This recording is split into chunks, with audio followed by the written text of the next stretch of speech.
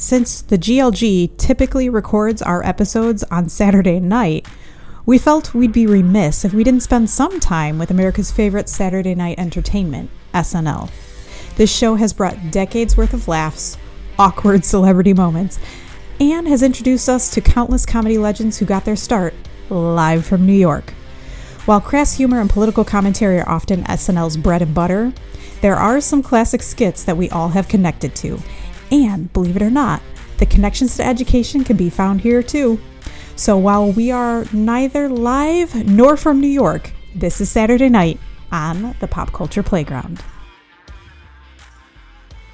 Welcome back, Grounded Learners Guild members, to this episode of the Summer Pop Culture Playground.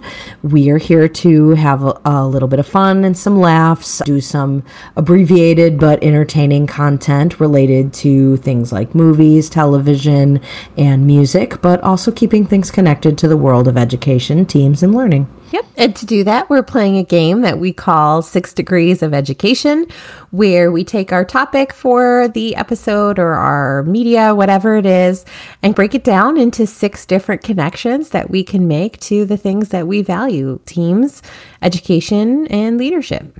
So I'll get to the norms in just a second, but I have to just call a spade, you guys. This one especially, I don't know what it is. You guys get into the mindset. Literally, Emily, you've got to pause this. Go back and listen to your intro here. You sounded just like Shwetty. And Casey, you did too. I don't know what you... So for anybody that knows what I'm talking about, delicious dish. Like, welcome literally, to the delicious dish. You guys had such the radio voice right there. It was great. Anyway, so I'll get back on track. Sorry, keeper of the norms. NPR, we're waiting for our call. Okay. So if you guys have been with us or listened to any of our other Summer Playground series episodes, we've been talking through these norms to keep us on track and to keep things grounded as we like to do. And so the first one, that norm is keeping it in the 20-minute area so that we can make these less episodes and more mini type episodes. And the second one is typically spoilers will follow, but this one I don't think is really going to be a problem, so we can kind of skip that one. But like our last episode, we've got a lot of different topics to go through, and to hopefully help you as our listeners not get too much whiplash, we're going to put a little more structure into each of our connections so that you know exactly what we're talking about. So that structure will be, first we'll give a quick gist, and then we'll go into that connection. So let's just jump right in and start talking about our Saturday Night Live pop culture connections. So we are going to begin with Craig and Ariana, the Spartan cheerleaders. Yeah. So if you recall, these are the high school B-level cheerleading squad who have been dying for years to make the official Spartan cheerleading team, and they just decided to make their own. So played by Will Ferrell and Sherry O'Terry. Okay, so what are some connections we can make between our Spartan cheerleaders and the world of education? I'll go ahead and start with this one. So to me, whenever I watch that skit, I am just taken aback with their positivity and passion all of the time. They are sitting on the sidelines of the Mathnasium mathletes. They are sitting next to getting splashed, cheering on the swimmers who can't really hear them because they're underwater. They're just so in love with what they do.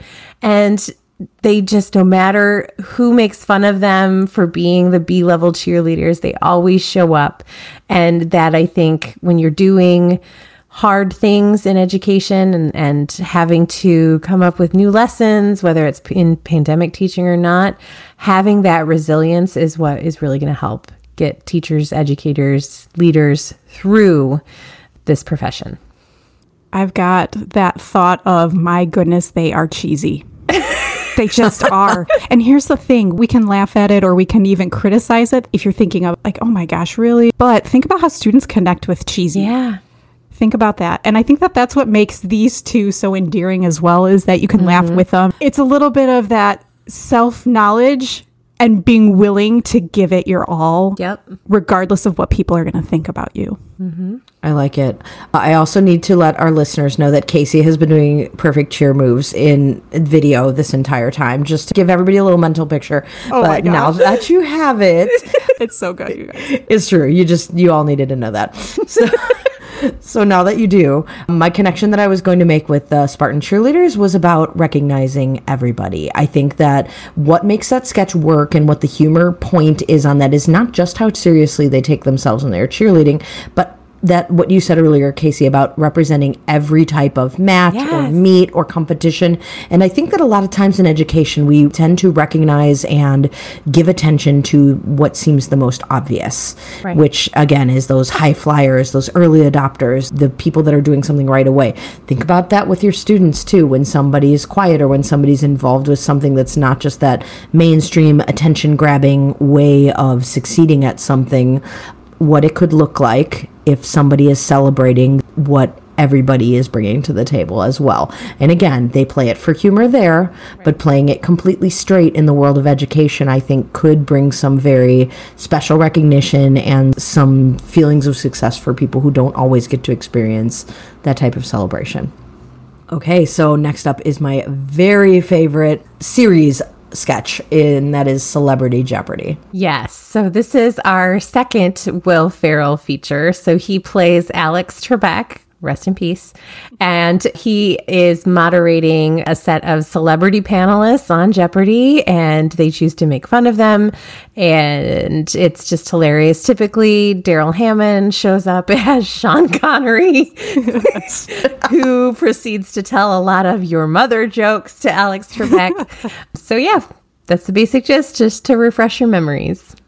Okay. So what I was thinking of is Will Ferrell as Trebek, consummate straight man. Will Ferrell isn't usually the straight man, but he does it so well in this, and he doesn't break, he doesn't laugh. That's not uncommon on SNL for somebody, especially in his era. We'll talk about that more later, to kind of break and start laughing.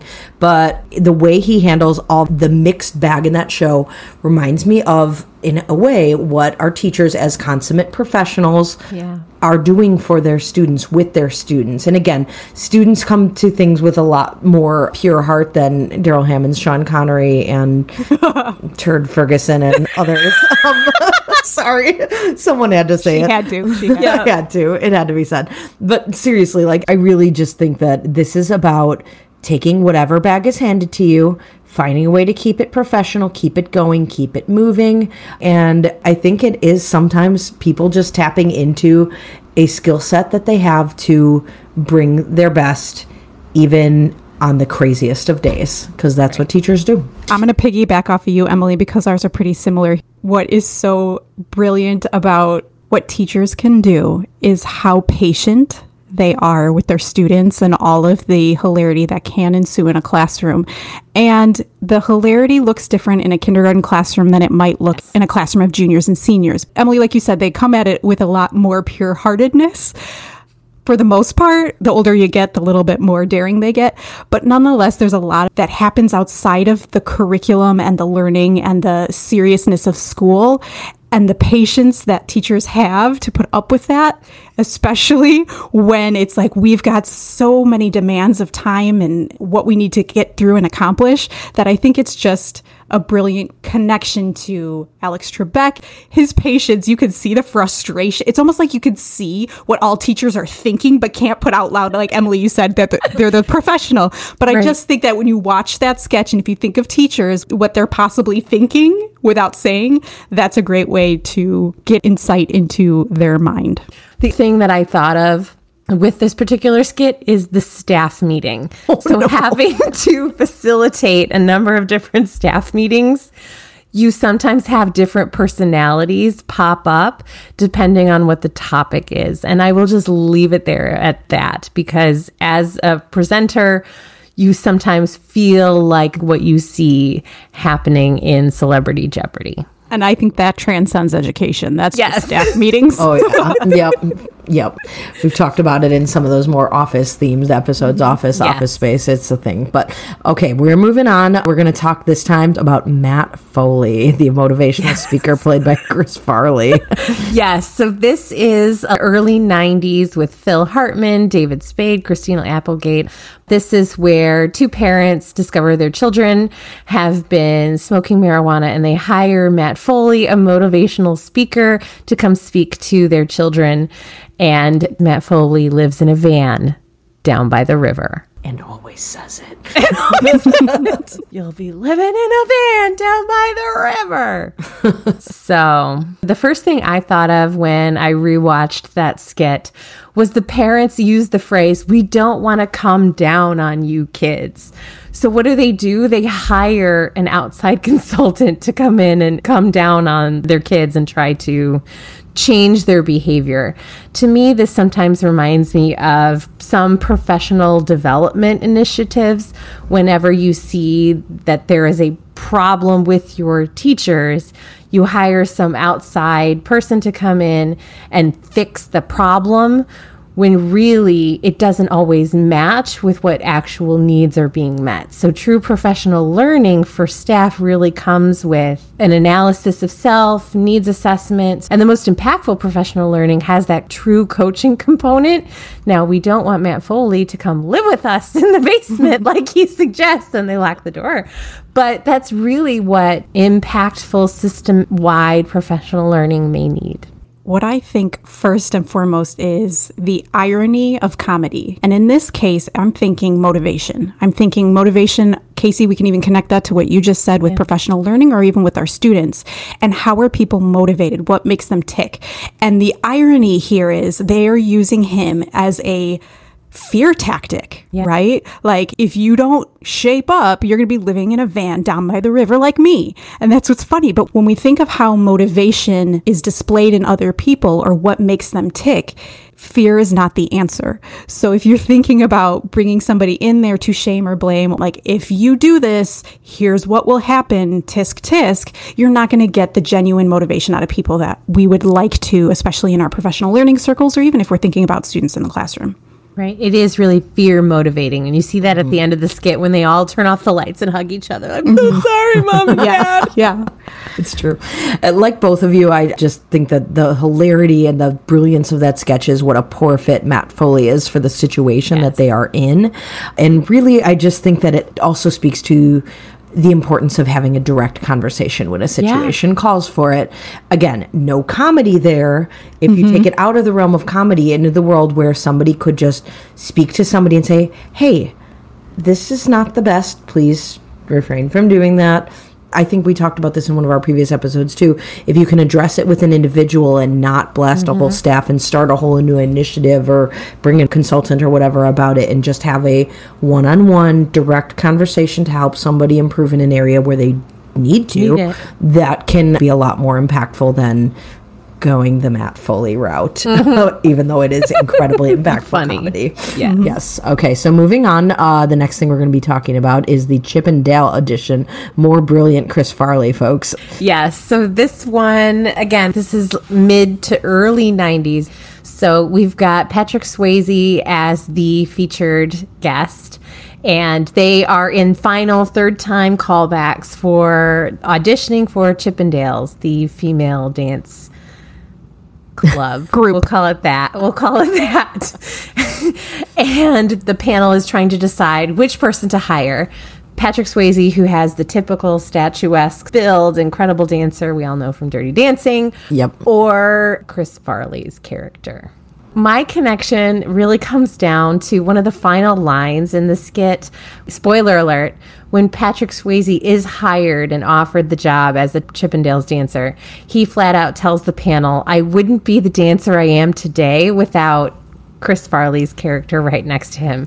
And so my connection here is exemplar study. Students learn one of the solid forms of instructional practice is by providing students with examples for what success looks like. So if they had had appropriate success criteria and exemplars for Chris Farley, his character, it wouldn't have been this giant production or waste of this man's poor time because he didn't have the build and physique that they were looking for. Help me out, guys. I want to make sure that I've got this one right. Don't the judges have a difficult time deciding who they want to pick, right? That's also another irony thing where it's funny. Okay, so I wanted to make sure I had that straight first, because what I think of here is the hiring practices that happen. And this, again, may transcend education again, but at least I'm thinking of the interview process that I've sat in and several of them, you have multiple people on a panel with differing opinions. Sometimes it's really obvious. It's obvious to the audience watching this, but not to the judges. And I think that that's an interesting connection, because when you're on that panel, you're trying to find the best person for the job. What I might think is the best fit might not be the person sitting next to me, and the conversations that happen. And I think that that's just, especially if you're somebody who is in the interview process or somebody that is going for a new job, it's hard not to be like, well, why wasn't I picked? But maybe you were somebody's pick, but it just had to go with either the consensus of the group, or they were looking for a different kind of fit. But that doesn't necessarily mean that you were the wrong person for the job. But again, I think that the irony is so funny is because it was so obvious. Right. Mine is similar to yours, Jenny. I was really thinking about hiring practice and about the way that sketch plays out, and again, why it's technically a waste of Chris Farley's time. But I think about the level of enthusiasm and just, so like, kind of like with the Spartan cheerleaders, like what he's bringing to the table there is just like, he is throwing himself into these dance moves, and he is so into it. His heart is in it 100%. And I'm thinking about the idea of when we write job descriptions and we say what we want from people, to maybe consider things outside of the obvious in terms of what we say we want, and maybe expand our criteria of what we like, to think about being a little bit more inclusive. And maybe having a different definition outside of the traditional in terms of what we're looking for, that might rewrite what success looks like for different positions. And again, would he have worked as a Chippendale? Maybe not, but a similar dance troupe with slightly different goals. Great, he was going in that dance. Like, just maybe he could succeed. There might be that world. Okay, and he's driven because even in that last moment, he's like shimmying a little bit just to try to change their minds. So he definitely believes in the company, and that is somebody you want on your side. Yep. He's committed. Love it. Okay, so moving on from that one, the next one we're going to talk about is going to be, again, we're a little 90s heavy. Let's own where we grew up and where we're from. But Wayne's World. So this is featured Mike Myers and Dana Carvey from Aurora, Illinois, their public broadcast station, Wayne's World Part Time. Excellent. Two friends getting together Friday nights at 11 p.m. to just talk about music, talk about things they love, and Kim Basinger. Great summary, Casey. Thank you. I do what I can. I'm going to cheat here a little bit. I hope you guys will allow it. You let me know if you'll allow it. I connect this one to us. So I'm cheating a little bit, but I mean, we have our feet firmly planted in education and leadership and teaming, so I think it still kind of fits, but I'm cheating a little bit. It's us. Think about it. Casey, you are in your basement right now recording this. Let's be real. I see behind you a treadmill and your kids' toys and a lamp. And what is that? Is that a jersey or cricket stuff? I don't know. I don't even know. That's my connection. It's just like the things that educators or dedicated professionals will do, the lengths that they will go to be able to share their passions. And come on, Wayne's World, that connection. We are dorks, but we own it. And we are in our basement and we're making recordings on a random evening in the summer. Night. Like we could be socializing and here we are. So that's my connection. Cheating and all. I love that so much. I almost don't want to say anything, but we all know that I'm not capable of not saying anything. So basically my thing was very similar, but I didn't connect it all the way. Bless you, Jenny, for actually doing that. But I was just going to say grassroots. I see Wayne's World as grassroots, trying to get something started. We're working on this together. We've got this partnership. And again, I hope someday that GLG will be this grassroots thing that people are connecting to. Maybe it is already, we hope. But I think of Wayne's World as being a grassroots thing in motion. They're building it themselves from the ground up and putting in the work, putting in the time. They don't have to do that. They want to. They're doing it as a passion project, grassroots, ground up. Yeah. And we've shown our love for Bohemian Rhapsody already. Oh, yeah. So that works too. Based on what the two of you have already said, it's that agency piece, whether you've got students or adults, when you find opportunities for people to do things that they love and show what they know, great things can happen. And that's what Wayne and Garth do. Love it. We are going to finish with our final connection, and we're not accidentally choosing one of the most epic sketches ever, and that is the More Cowbell sketch. So this is our final appearance of Will Ferrell. This is the secret in-studio recordings of Blue Oyster Cult's classic hit, and special guest... Christopher Walken. Thank you, Christopher Walken. I can't believe I forgot it. Always demanding more cowbell from Will Ferrell's character in the band. I look at this as there's feedback being given, and I will say, okay, first of all, Don't Fear the Reaper is an epic song. Yeah. So it's good. You don't mind hearing it like a million times. And I will say that not only does he give feedback and the band attempts to make adjustments as they're going, but the sketch itself gets more and more hilarious the more Will Ferrell tries to take that cowbell higher and higher. So he's being given feedback, he's trying to adjust, and the actual final product, not being Don't Fear the Reaper, but being the sketch, improves tremendously every time he gets that feedback and makes the adjustment. So there it is. The power of someone's potential, even when you're the underdog or you're overlooked.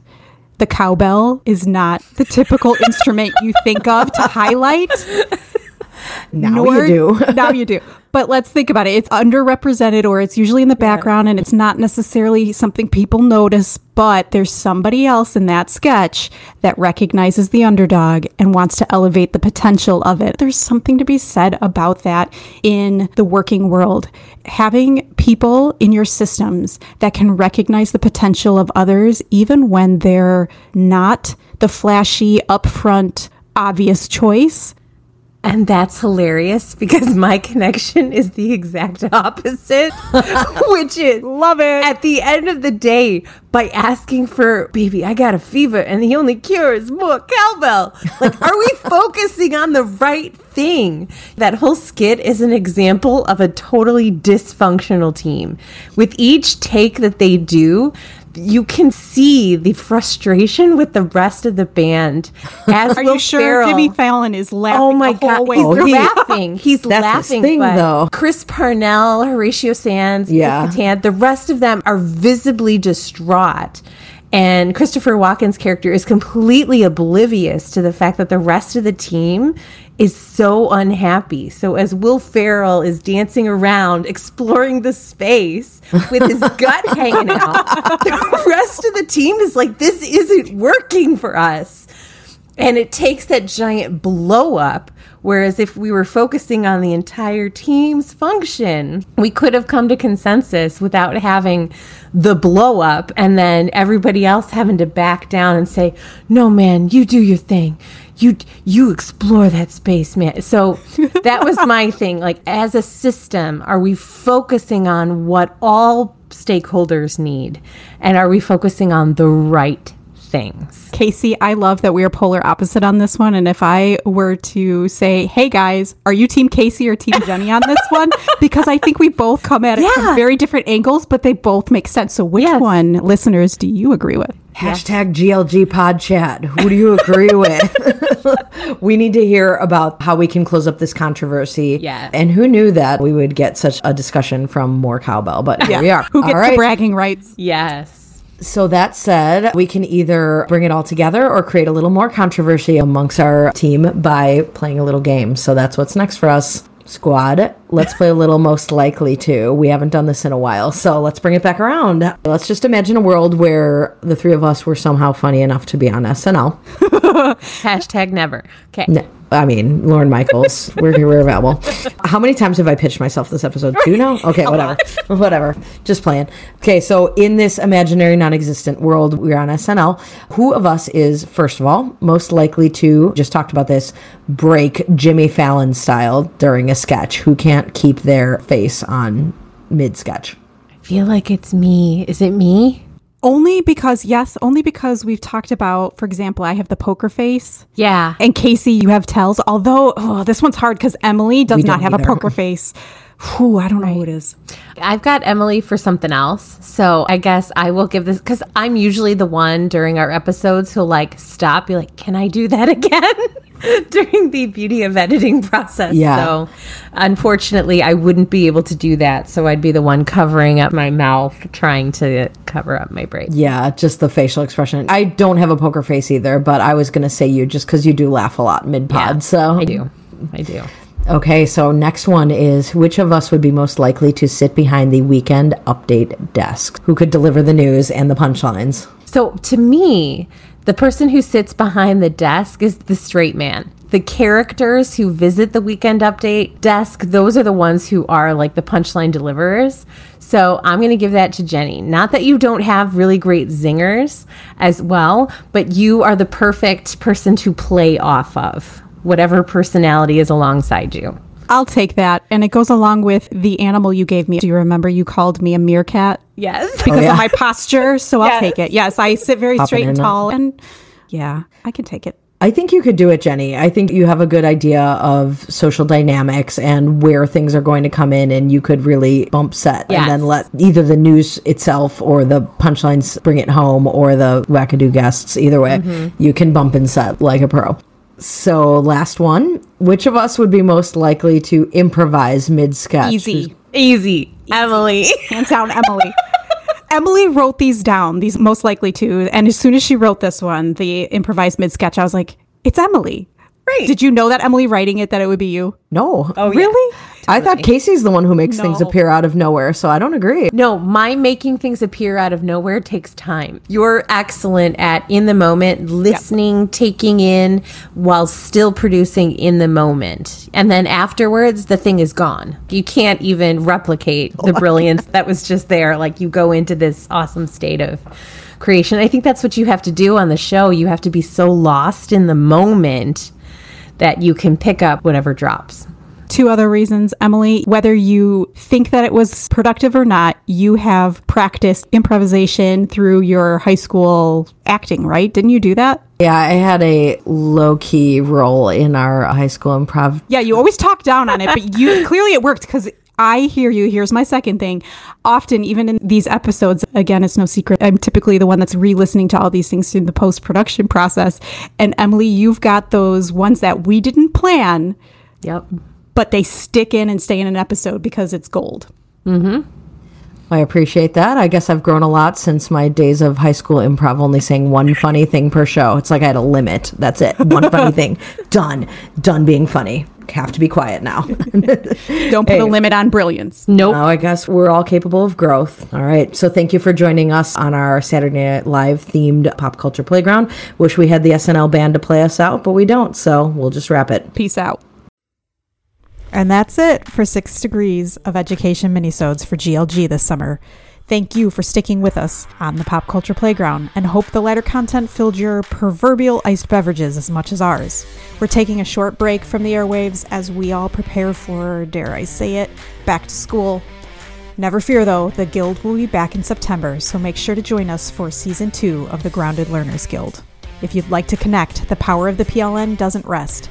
You can still find us on our website at thegroundedlearnersguild.com and on Twitter at GroundedLGuild, at CVeacher, at TechCoachM, and at Jenny Labrie using the hashtag GLGPodchat.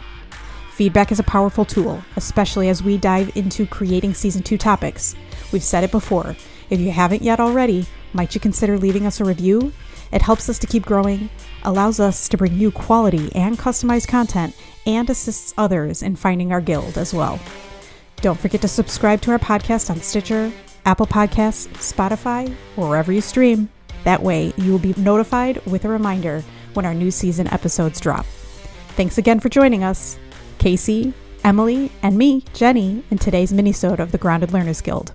Looking forward to seeing you as the official guild meetings resume. In the meantime, do your best to stay grounded.